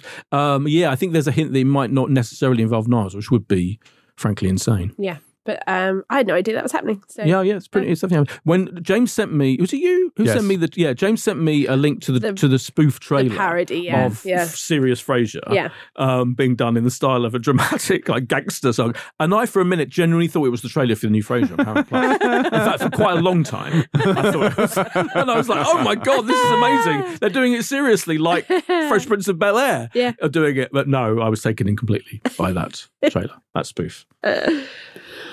All right. Should we call it on news? Yes. All right, we're calling in for news. We're moving on to reviews. Fire and we have to move on from everything really quickly today. I mean, sure. All right, Beth has some more news. Right, Beth, what is your extra news that you clearly have? I'll tell you the best news that's come out of this week, which we can fully take credit for. So Nick spoke with Quentin Tarantino for our new issue. He did. And as part of that issue, he confirmed that his favourite show he likes to watch with his kid is Peppa Pig. Yeah. And he's gone as far as to say that Peppa Pig is Britain's greatest export. Yes. That's fantastic. I mean, it's not. I don't think he's been 100%. I don't think we can actually say that at face value. I'm holding him to it. I'm 100% holding him to that. Yeah. Yeah, I've got the quote here. I actually do like Peppa Pig. I watch it a lot. I'll say it. Peppa Pig is the greatest British import of this decade. That is great. How did they go into the subject, though? Who's to say? I think how did Nick get on? I mean, I know he's a genius interviewer. Yeah. But how did he even tap into the possibility that Quentin Tarantino might be watching Peppa Pig? Does Peppa Pig not come up in your interviews, Boyd? I'm confused. Yeah. I mean, not yet. From now on, it will. Yeah. Fucking hell. Yeah. That is absolutely brilliant. Yeah. So yeah, that was some brilliant news that came out today, courtesy of our magazine, which you can buy on our day of recording today, which is Thursday. Yeah, it's out now. Good point. Yeah, I'm glad that we extended news for that. I am as well. If anything, because it's irked James. Yeah, it's fabulous. We can never top that. That is, of course, the crowning achievement of news. Two things have happened since we recorded the most recent podcast. One, I've managed to catch COVID, which is fabulous. Yet, this podcast is still in your ears, so I would like some credit for that. And number two, we are poised to announce a very, very special event, which is our 200th live episode of the Pilot TV podcast, which will be taking place at King's Place in London on Sunday, the 21st of August. So please do block out that day, free it up in your diaries, and make sure to come down. It's going to be an all-day event, a lot like the Empire 500th episode was. It's going to kick off shortly after midday with an exciting afternoon of panels and events. There might be a quiz. There will almost certainly be some guests, possibly some deep dives into some shows, maybe even some season recap / spoiler special type things. Who knows? I don't entirely, because I'm still trying to book in guests. But it's going to happen. It's going to be exciting. And then in the evening, we have the live 200th show where we will all be there, pilot members past and present.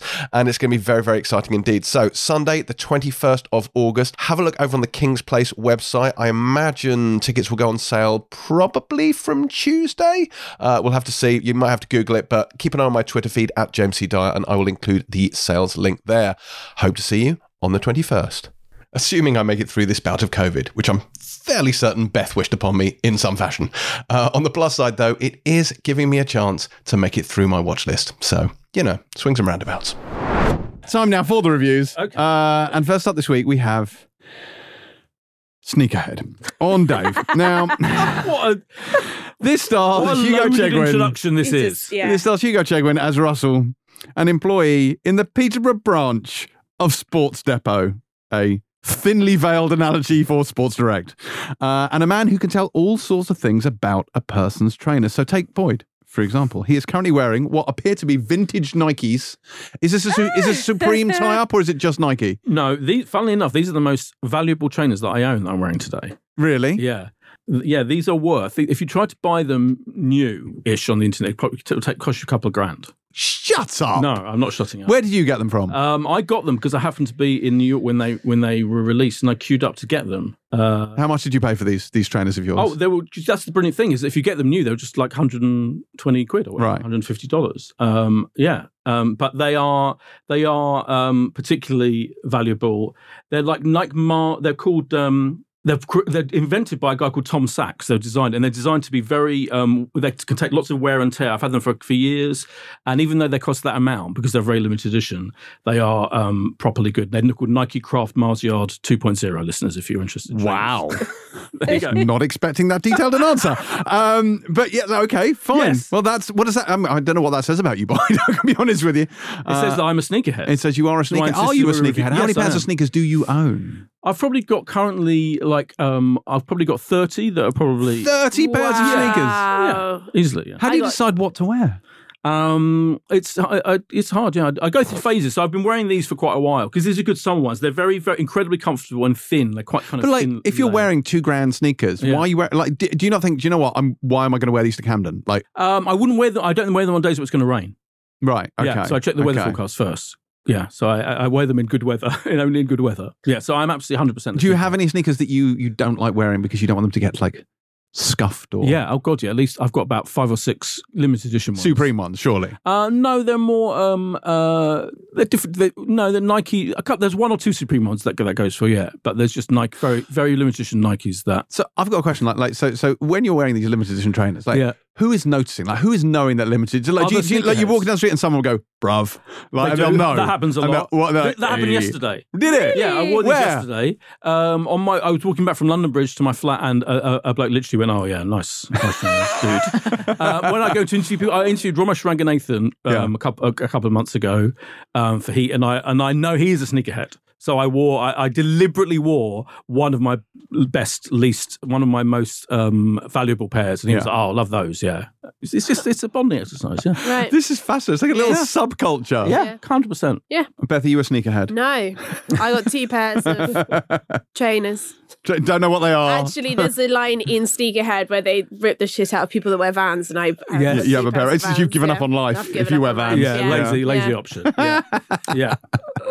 What am I wearing? I'm wearing what are these, Boyd? These are Nike Airs. Right in my face as well. Air Max from my head. Air Max 1s, I think they are. Air Max 1s. Yeah, that's a good. It's a good. I like the. I like that silhouette. Yeah. Oh, thank you. Yeah. I've got a good silhouette. You've got a good silhouette. Oh, God, good. Like a Darth Maul red. A Darth Maul red. Yeah. I've got Darth Maul red Air Max 1s. Yeah, they're quite good. Yeah, good. Thank you. I'm feeling a bit cool today. Yeah. I feel we've digressed a little bit. All right, fine. So now we know what those trainers say about you, but more importantly, what do you say, Boyd, about this show? Well, it is. I did insist to review it. I mean, it's not the busiest week of TV as we're right now in the middle of effectively Wimbledon, the Women's Euros, and Resident Evil was embargoed. Resident Evil was embargoed, of course, which you would have insisted us. I would have done, yep. Small mercies. The Resident fucking Evil was embargoed. It's got Kay Scotters in it. I mean, didn't we at one point watch an animated 10th version of it? I can't even remember. We absolutely did. I made Terry watch that. Terry watched it, yeah. Oh, God, glory days. Yeah. So I did insist that we review this, but it is one of the 3 or 4 major shows starting this week.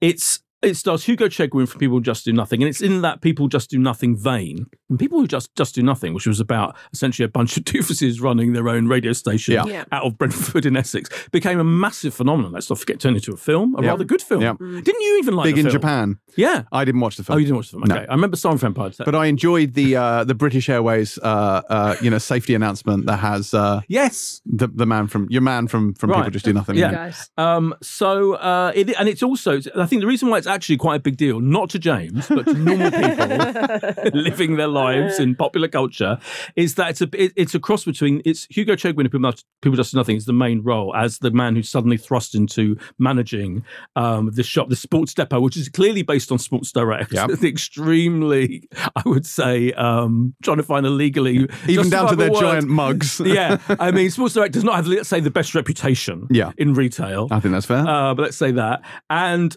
it also stars Big Zoo. Now, Big Zoo, as I'm sure you're aware, James, has a show on Dave called Big Zoo's Big Eats. Not a clue. Oh, I've heard you talk about it. But no, I don't know who Big Zoo is. Very entertaining. Big Zoo is a comedian, rapper, and now actor. And he's got his own show on Dave, which is currently in its 3rd series. And he won 2 BAFTAs. Yes, I remember this. This is how I've heard of him, because he won a BAFTA. And I was like, who the fuck is Big Zoo and why is he eating him big winning things? 2 BAFTAs was the highlight of this year's BAFTAs. He was brilliantly funny.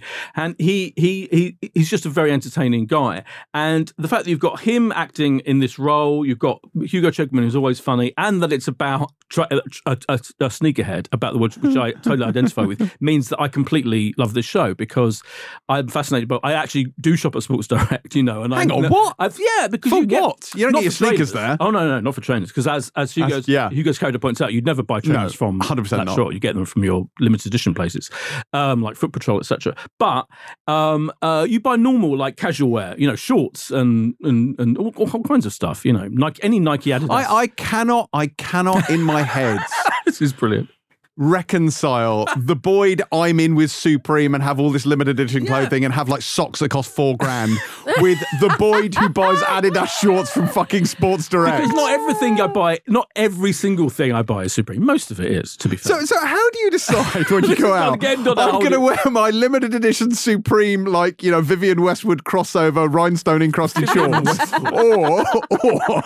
or I'm just going to wear these fucking Slazenger ones I picked up in Sports Direct. It's both. If you really want the detail, I can't believe we're into this level of detail. I've got a Supreme t-shirt and a Nike jacket thing over it. Yeah. Did you get the jacket from Sports Direct? And I probably did. Yeah. Oh my God. I think I actually genuinely did, because it's the cheapest place to get them. It is the cheapest place to get them. Anyway, this show, this comedy, which is showing in 3 nights, it's a 3-parter. It's clearly designed, it's like a testing, it's a taste to see whether they're going to turn it into a longer running series. Oh, okay. But I found it very entertaining. I think Hugo Chegwin is just incredibly reliable. He specialises in playing kind of put upon doofuses, effectively, who are almost like anti-alpha males and total non-alpha males. It's like all of his characters, it strikes me, are celebrations of basically people who thrust into positions they can't really deal with. He could barely deal with a girlfriend or romantic life.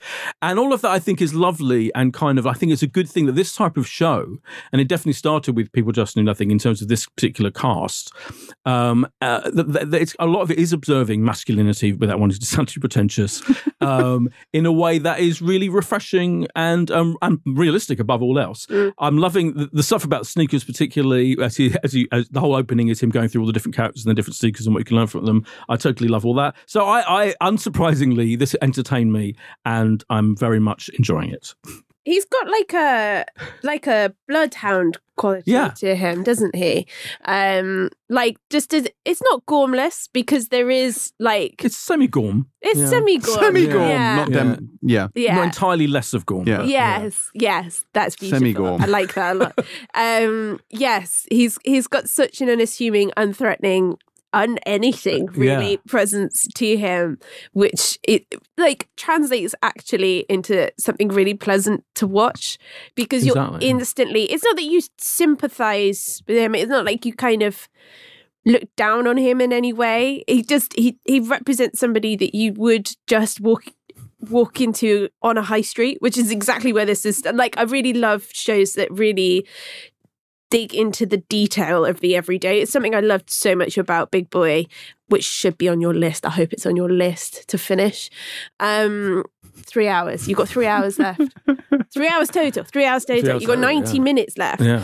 But I love shows that really ruminate on the day-to-day, really like draw humor out of like just silly little bits that you do encounter in your day-to-day, which is very much what he does here. The little world that he builds, which is essentially like 4 shops down. Where was it set? Have I missed Peterborough. It's like 8 shops facing each other. I think I've been to that shopping centre because spoilers to people. Our company, Bauer Media, their main office in the UK is based in Peterborough.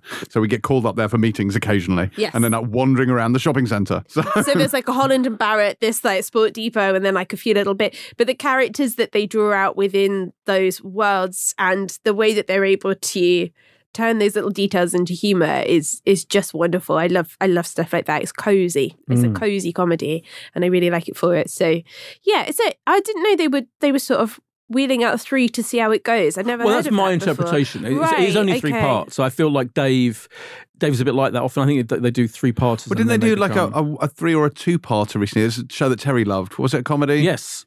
I don't know what that was, right. but there was one. Yeah. You're right. I can't remember the name of it either. But yeah, another one I didn't like. But so because they have smaller budgets, but so they do test things out a bit, and I'm sure there'll be more. Hopefully there'll be more of it. I particularly like the kind of boss of the Sports Depot who's on the other end of the phone, who's played by Mark Silcox, who's really funny. He gets to like tell them what to do in a very roundabout, nonchalant way. He was really funny. James, hi. I came very close to not watching this. I got to be honest with you. I was just like, I got in very late last night after having been lost in Putney, and I just thought, let me just get my violin. Getting back from Putney from a ball, watching your evening of middle class privilege. Yeah, that's true. I was just like, oh, must we do this now? And I did watch it. Yeah, you did. And I didn't hate it. Oh. I didn't hate it. It made me laugh several times. Yes. And given that I only laughed once during Thor Love and Thunder, like, I actually laughed more times in this than in that. I'm not saying it's better than Thor Love and Thunder, for the love of God. I'm not saying that. You sneaked that but in. There were a couple of bits, sneaked it in. But there's a couple of bits here where there's a bit with a picture of a kangaroo and the character also goes, I hate donkeys. And I don't know why, but it really tickled me. I was like, that's really funny. There are loads of little throwaway gags like that. Yeah, and the characters are quite likeable, all of them, the politics inside the story. I mean, look, it's not fucking high art, is it? You know, it's not what I'd call sophisticated humour, but it's pretty well pitched and it's pretty funny. You know, it's quite comforting isn't the word, but it's kind of, there's a warmth to the humour. That's quite, it's not taxing, but I liked it. I mean, and yet they're a little, it is warm, and yet they're a little kind of, you know, the observation that the pregnant woman, you know, can't get maternity leave because she's bleak as all hell. You know, there's things like that that it does in a very light, and obviously shops are closing down and redundancies and stuff. So there's a little bit of reality intruding in there. But it's quite fun. I actually felt weirdly for a show called Sneakerhead, the actual sneaker angle was really downplayed. Like it starts strong with that, but they don't really come back to it. That is true. And then the sneaker stuff seems to go out the window. So I don't know whether that was just a weird device. When I said we should do this, you said, is it this show from whenever it was? Sneakerheads, which is Netflix. Which was a Netflix show, which I did watch and was more hardcore about sneakers. That was about the sneaker scene in LA, because there's like 2 or 3 shops that deal in the resale market, as it's known, and that was all about that. And I really liked that show, but that was much more 100% about the sneakers. This is more a way in. I think it is a nice way in and a nice little kind of way of titling the show and kind of defining that character. Well, it's a giggle. And it is on Dave, starting, when's it start, Boyd? Wednesday, the 13th, 10 o'clock, and carries on Thursday and Friday. There you go. Sneak ahead. Next up, we have The Control Room on BBC One, which stars Ian DeCasticat as a 999 responder whose working day is kind of thrown into crisis when someone calling for help turns out to be a person from his past. Beth, please be our first responder on this. Oh, my God.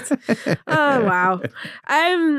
Yes. So, what to say about The Controller? You've called me. It was really good. Actually, I only watched one episode of this. I hadn't watched him. I'm not going to try and say his surname. Kostica. DeCosta. Ian DeCosta. The more you say it's quite pleasing to say. Yeah. Ian DeCosta. Yeah. Hadn't seen Ian DeCosta. You mean you haven't been watching Agents of S.H.I.E.L.D.? No. Unbelievable. No, I'm sorry. Is he an agent of S.H.I.E.L.D.? He is an agent of S.H.I.E.L.D., yeah. Oh, wow. No, hadn't seen that. So this is the first thing I've seen him in. And he's wonderfully cast, I think. So he's the protagonist in this. First responder. We see him in the first few minutes of the show, gets to do something really wholesome and fulfilling as part of his job in this very highly stressful environment. But then gets kind of thrown into this situation where his past is brought up through a call that he takes, an emergency call through somebody, as you say, who is involved in his past. And he's really interesting. I as a first time watching him as a performer, super, super interesting. He seems incredibly wholesome. There's quite I don't want to keep assigning dog-like qualities to people, but he has a he's a spaniel quality, says Beth. On the dog spectrum, there is a lab quality to him, very wholesome and heroic, and exactly, if you were bleeding to death, that's who you'd want at the other end of the phone. Do you know what I mean? I think they've cast that incredibly well. But yeah, it's pretty fascinating, I think. So it's kind of threading together moments from his past. It's a very nicely paced thriller, I think. So you've got the present day where his world seems to be thrown off kilter slightly as he falls more and more into a storyline with the person on the end of the phone. I'm trying to be so careful here because there's you've got to be careful, rife of spoilers. Yes, so it's kind of threading between that and some sort of mistake. I should have watched more than one episode, I now realise, but I just did not have the time. There's only 3, aren't there? There are only 3. But you really... I'm not doing it justice because I'm sure there's much more to it, but I really can't talk about the plot very much. No, but you can't. It kind of pivots between these two things. Someone from his past comes up and he's trying to help that person while grappling with a very stressful job as well. Yeah. I think it's really fascinating. I was gripped. But yeah, I just can't talk about it. It's confusing. Yes. Because there are timeline shenanigans in here where you are seeing flashbacks to something that happened in his past, but they are quite oblique and cryptic, and you don't really know who the people are in it or what's happening.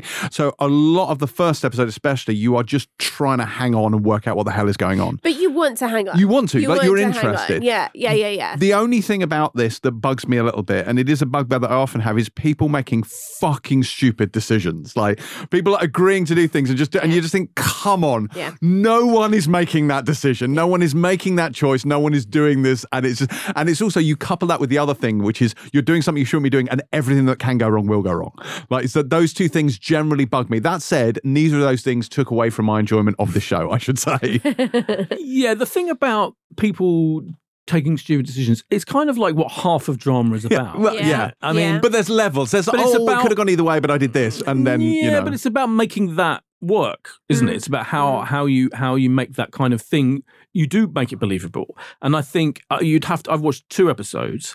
I've not watched the finale, but I think the more as it goes on, it is a love story to some extent. So again, we're treading really carefully. The reason why certain characters may do certain things is because of love. Yeah, and as we know, that makes fools of all of us. Right. Yeah. So, and it's even more complicated than that, actually. Yeah. But that's certainly one element of it. That it's part kind of thriller and part love story, and the love story element, the romantic element, is key. It's not, and it's key, particularly to your point. So I would wait because it plays out quite cleverly. I did. To be fair, they make a good case for why he makes a silly decision. Yeah, right.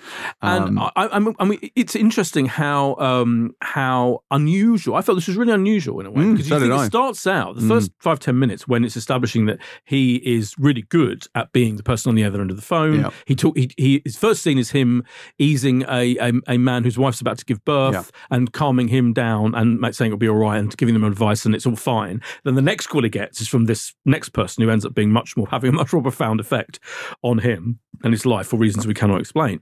And what I liked about it, from then it kind of goes out into the wider world, not only of, outside the control room, if you like. Because there have been a couple of films, haven't they, recently, where have been all about responders. Well, the Jake Gyllenhaal one in particular, which is like a one-man show. Yeah, and there's a Halle Berry one a few years ago. Yeah. But this is, I thought for a minute it was going to be like that I was going to be totally focused on this office, where to place this call centre, basically. But no, it goes out pretty quickly into the wider world, and not only that, into his mind and his memories, as you say, involving family and friends and this weird field of Christmas tree type trees and stuff, and it's quite poetic almost, and quite ambitiously visually interesting. And it's just a kind of almost comes like a bit of an odyssey for his character to explore what happened to him in the past, traumatic stuff that happened to him in the past. And it's fascinating, and it carries on like that in episode 2. Certainly, it's really well directed by Amy Neill, who directed Trust Me, and it's written by Nick Leather, who wrote Mother's Day, among other things. And I think the dialogue is interesting, but particularly the visually, it's really unusual and interesting. Yeah, the score is great as well. The score, you're right. The score is really ethereal and weird. A lot of singing, kind of like, kind of ethereal voices and stuff going on. Yeah. It's just not what I expected. Oh, this is a 3-part, stripped across the week kind of thriller event, whodunit type thing. But no, it's really different to that. And I wonder whether, I'm interested as to whether this is produced, by the way, by the people who did Sherlock and Hartswood Films, who Dracula, Sherlock, etc. And it's for he's a fairly up and coming writer. But I reckon it was their reputation that helped get it made, because it's not your average, prime time 9 o'clock BBC One. No, it's not. No. Also, Ian De Casticker, we should also remember, was the main character in The Fades. Yes, he was. Which I very much enjoyed, and which was my first encounter with Daniel Kaluuya, and Tom Ellis was also in that as well. Always talk about how brilliant The Fades was. Yeah, and this also has Daniel Portman in it, of course, Podrick Payne from Game of Thrones. He's great. It's fun, and you Sharon Rooney, who's great, who's the cop in this, and is a really interesting bit of casting, because she's not your usual cop figure either. That's true too. Yeah, it's compelling, and it's good, and it's fun. And it's as you say, all these things very interesting in the way it's shot. And I like the fact that it doesn't spoon feed you stuff, and that it lets you just, in the first episode you are floundering, and it lets you flounder. And it's to its credit that you never get bored despite not knowing what the fuck is going on. But yeah, good stuff. Then The Control Room, which comes to BBC One. Boyd, when? Sunday the 17th. Sunday the 17th. Right. It's time for the main event. It's what you've all been waiting for. In the blue corner, hailing from the wilds of Essex, it's Beelzeboyd Hilton. And in the red corner, hailing from, Pinner, is me. This is the title match over the 3rd season of Breeders. This sees Martin Freeman and Daisy Haggard return as paragons of modern parenting, although astonishingly, their approach to childcare doesn't seem to have borne fruit. Boyd, round 1, fight! This is why you were rushing. This is why you've been rushing us. Yeah, you wanted to get to this. Clear. He comes out of the corner strong. Yeah, it all becomes clear. Oh my gosh. First of all, I should put my cards on the table and say that I did host the launch of the show. Captain Shill. Yeah, I did get paid good money by Sky. He's on the Breeders' payroll. I'm on the Breeders' payroll. That changes everything. Well, I'm just, you have to explain these things. You have to make these things clear. Yeah, you pay your bills. Yeah, well, no, but I'm more like, I did it, but the reason I did it was because I like the show. Like, they know I like the show. So I did interview Martin Freeman, Daisy Haggard, etc. In front of an audience recently about the show. But what sparked, just to go back, sparked the incredibly exaggerated version of events that you have is that you took a very... Go back and listen, listeners. It was not exaggerated. You took a very kind of moralistic antipathy to this whole thing. And you were like... fucking hated it. You fucking hated it. So it's almost like I felt like your reaction was the more extreme that I then responded to. By beating the shit out of me, yes. Not literally. You went full the bells on me. You went season 7 Danny on me. That's what you did. Yeah, you did. Attack, James.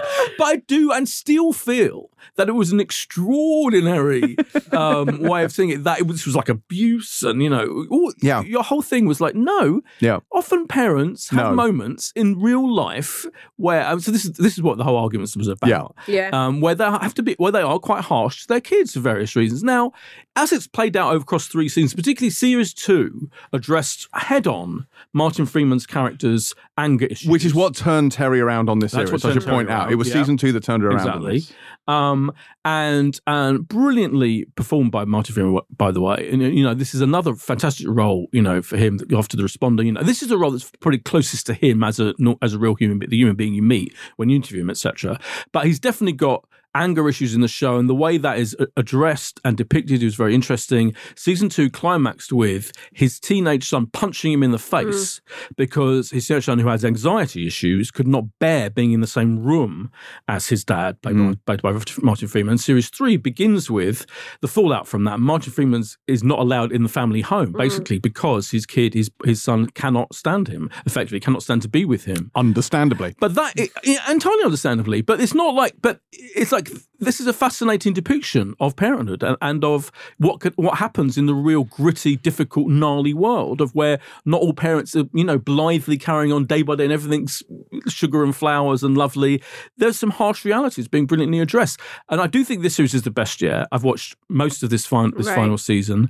I think you've got some very fascinating things going on. You've got the fact that Daisy Haggard's character, Ali, is going through early onset menopause. Right. There's I think probably not in the first episode, because I watched it quite a long time ago, so I can't remember what happens in which episode. Right. But her menopause storyline is really interesting. She can't get the HRT medicine she needs, and it becomes a massive crisis for her. Right. There's only one type of HRT medicine she has works for her, and she also kind of falls out with her daughter, the younger daughter, because the younger daughter feels like, quite understandably, like her brother gets all the attention because he has anxiety issues that are being addressed. Yeah. And she's kind of falling by the way. She joins a Christian group and bonds very strongly with this woman who runs the Christian group. And that's a whole fascinating storyline. And Daisy Haggard feels like pangs of jealousy that she's losing touch with her own daughter, and that another mother figure is entering the daughter's life. Meanwhile, Martin Freeman's character meets, as he is banished to another place, and he's staying in his mother-in-law's big lavish mansion house, and he meets a new character who played by Sally Phillips. And it's like, can he possibly go near having any kind of affair with her? He clearly, is in that they clearly instantly form a bond, which I thought was brilliantly handled. It was actually so clever how sometimes you just do meet someone and in a flash you're like telling them your innermost secrets and you're bonding over going to see a film in the afternoon, and you do go and see a film in the afternoon and all of that. I thought that was just effortlessly brilliant. That because you've got really, really brilliant writers working on this show. Simon Blackwell is the lead writer.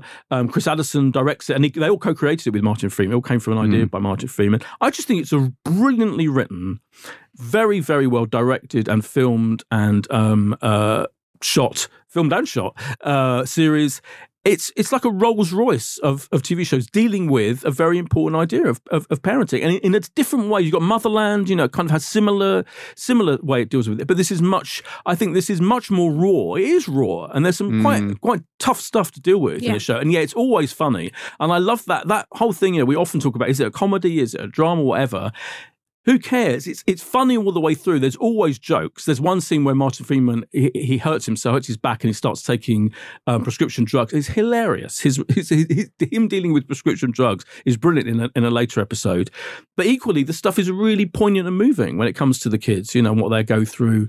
It's a fantastic show. It's one of the best shows on TV, James. Steady point.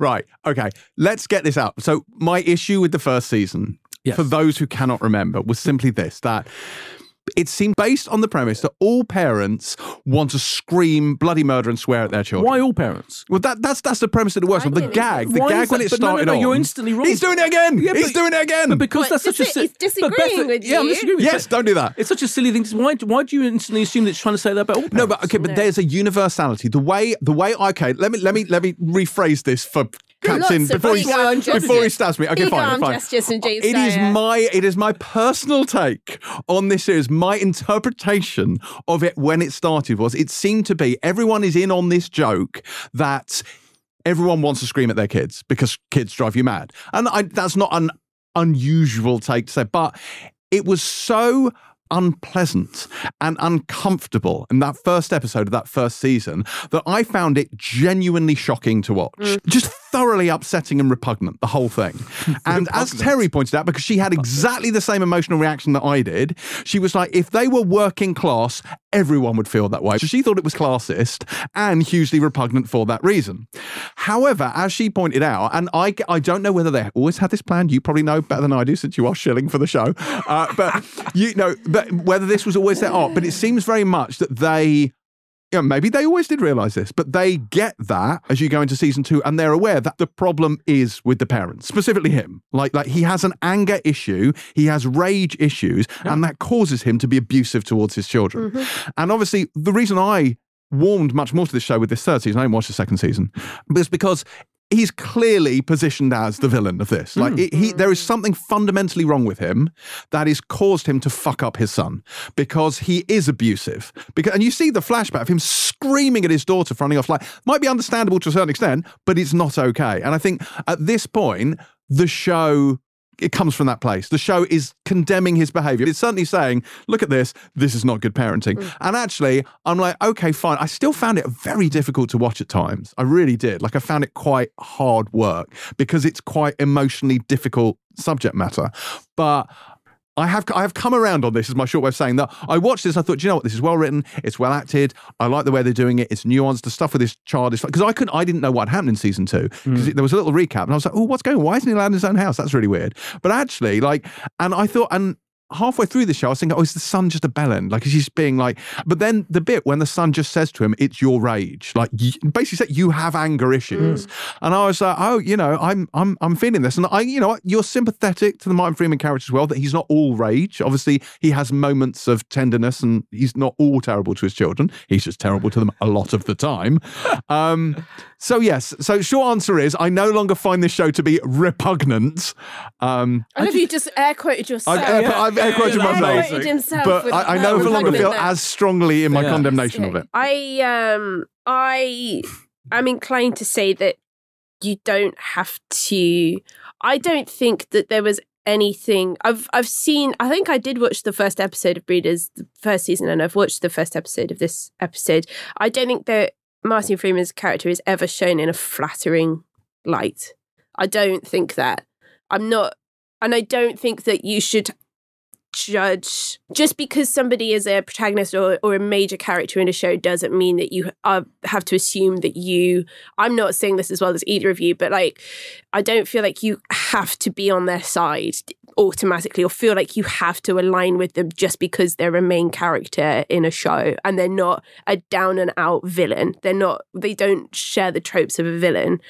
I think he is he's a product of a generation of men who are the product of intergenerational anger and upset, of very confused men who don't have a dialogue to talk about mental health and talk about how they feel, in the same way that his son is very bravely developing and standing up to his dad in a way. I think that he has been put on the screen as an example of a certain type of man, but I don't think you have to force yourself to try and get along with this character. I think it's actually a really interesting cross-section of a man in this age, in that position, who doesn't know what the fuck to be a dad.